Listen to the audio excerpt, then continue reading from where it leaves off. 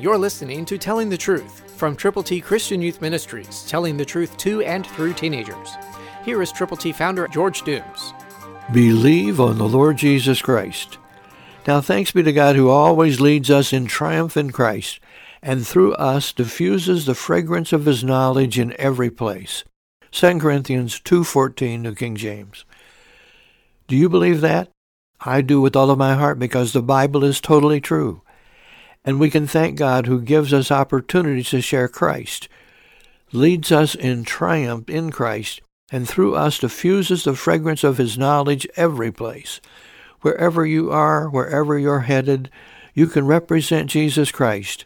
You can tell people how to get to heaven. You can be the catalyst who helps other people understand that there's only one way to get to heaven forever, and that's to admit that you, or I, or we, or they are sinners, to believe on the Lord Jesus, and to confess with our mouths the Lord Jesus, believing in our hearts that God has raised him from the dead.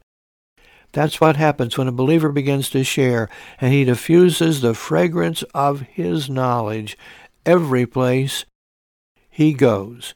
So are you willing to go with the gospel to people, wherever, whoever they are? They're out there. They're waiting for you to pray and to share God's glorious good news. Christ through you can change the world.